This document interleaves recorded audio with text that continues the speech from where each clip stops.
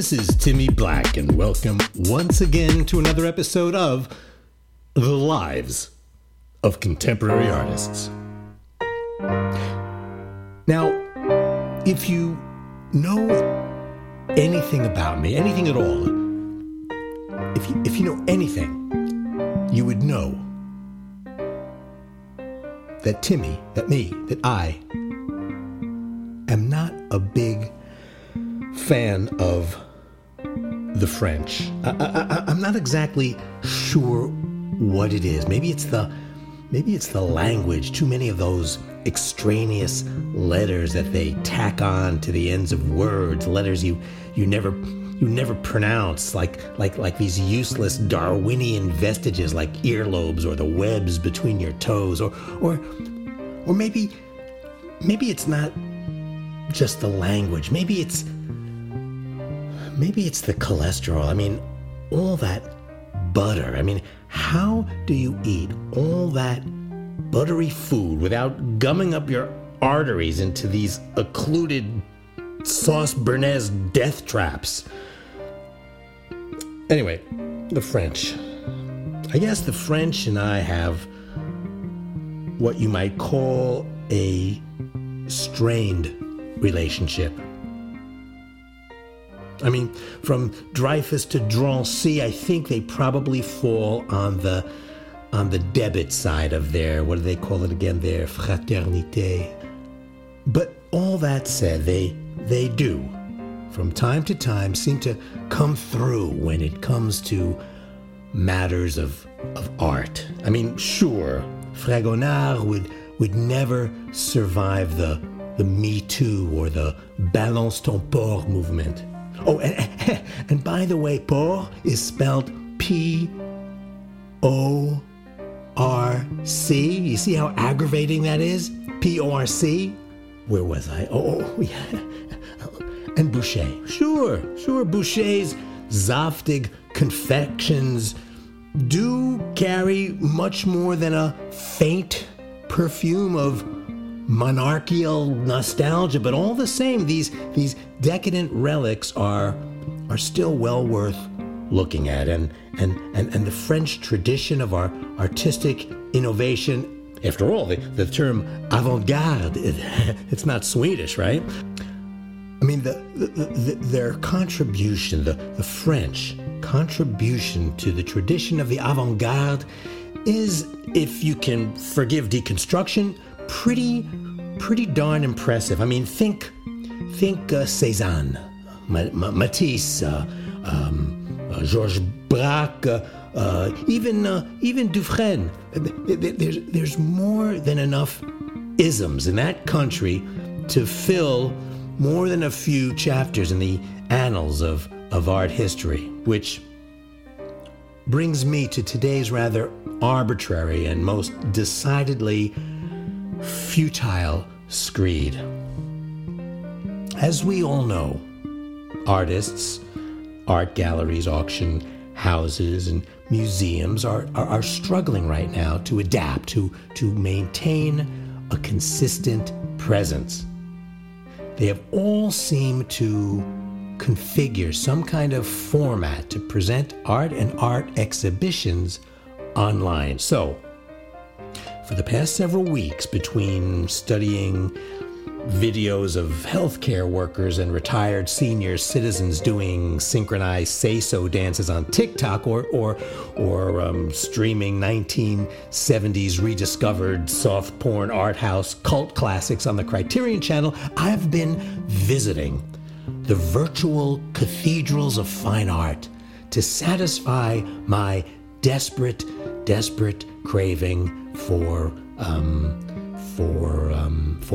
meaning.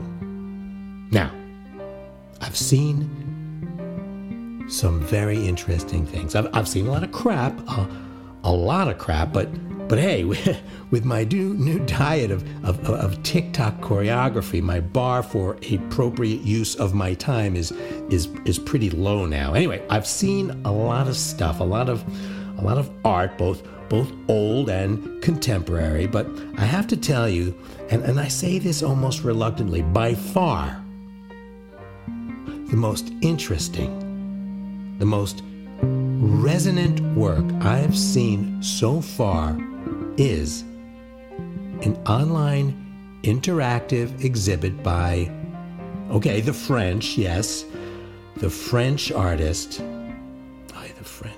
the French artist Corrado Malaspina. Now, for the record, I've always considered Malaspina as someone who is grossly overrated. His playful, some might say cynical commentaries on the aesthetics of taboos, his gaudy, painterly celebrations of, the mythical heterosexual stamina have always seemed to me as a bit childish, if not downright stupid. And yet, with this new exhibit here, I think I finally understand what it is that I was missing. I think I finally see it. I think I finally see what the French see, why the French consider him un génie. Now, in this new work, Malaspina has come up with the perfect, or at least it seems to me to be perfect, the perfect response to our times. I think he has single-handedly created a brand new ism. An ism that will no doubt be as indelible as all the other indelible isms that precede it.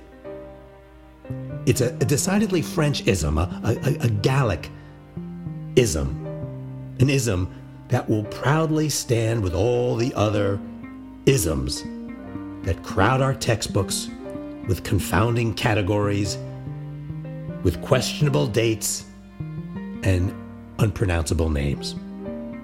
So, to the French, I salute you. I salute you.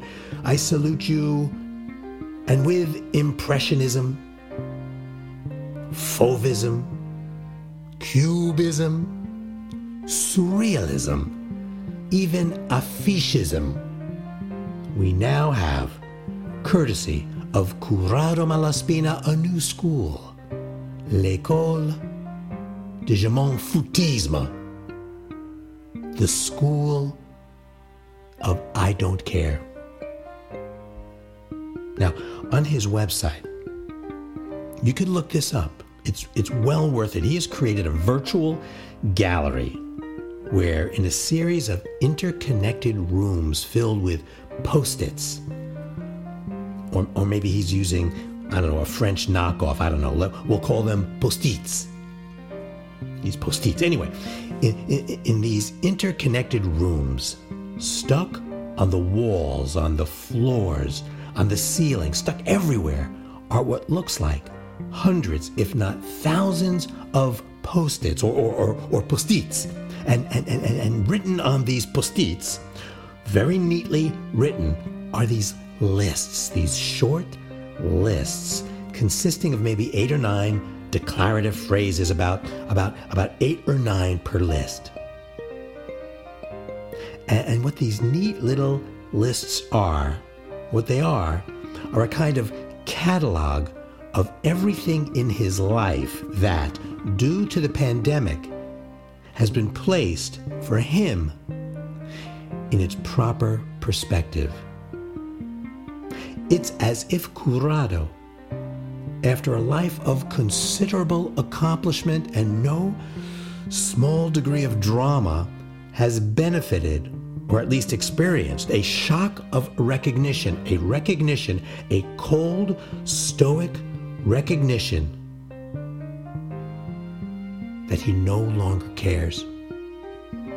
Now, you may think that this is a stunt, but the whole thing really resonated with me. You see, as you scroll around the virtual tour of his gallery, and as you enlarge the images on the screen, enlarge these post-its, you can see, you can read them, and you can see exactly all the things that he has considered.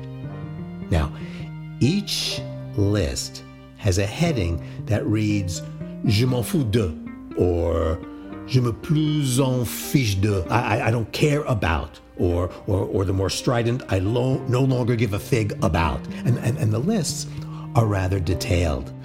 For example, say on the personal hygiene side, there's one that says, let me see, "Je m'en fiche de mon poids."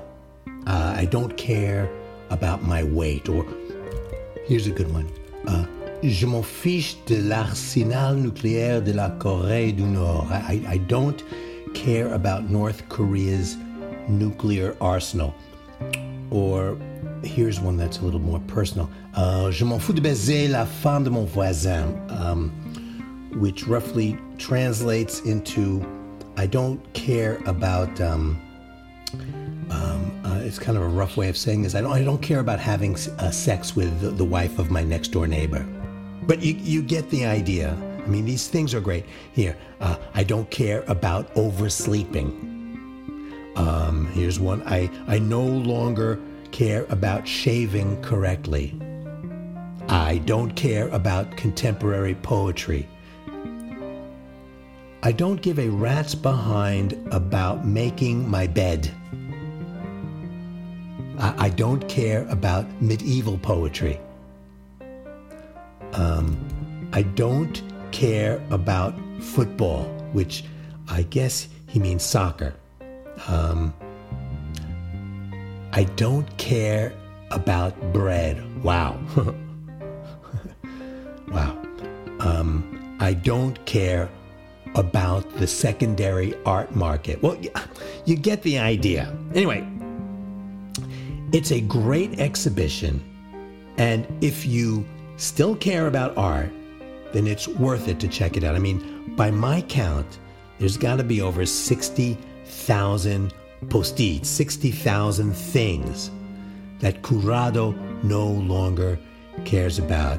And I'll tell you the truth, I can relate to most of them. I mean, he does have one that says, "Je m'en fous de Timmy Black et de son podcast chiant."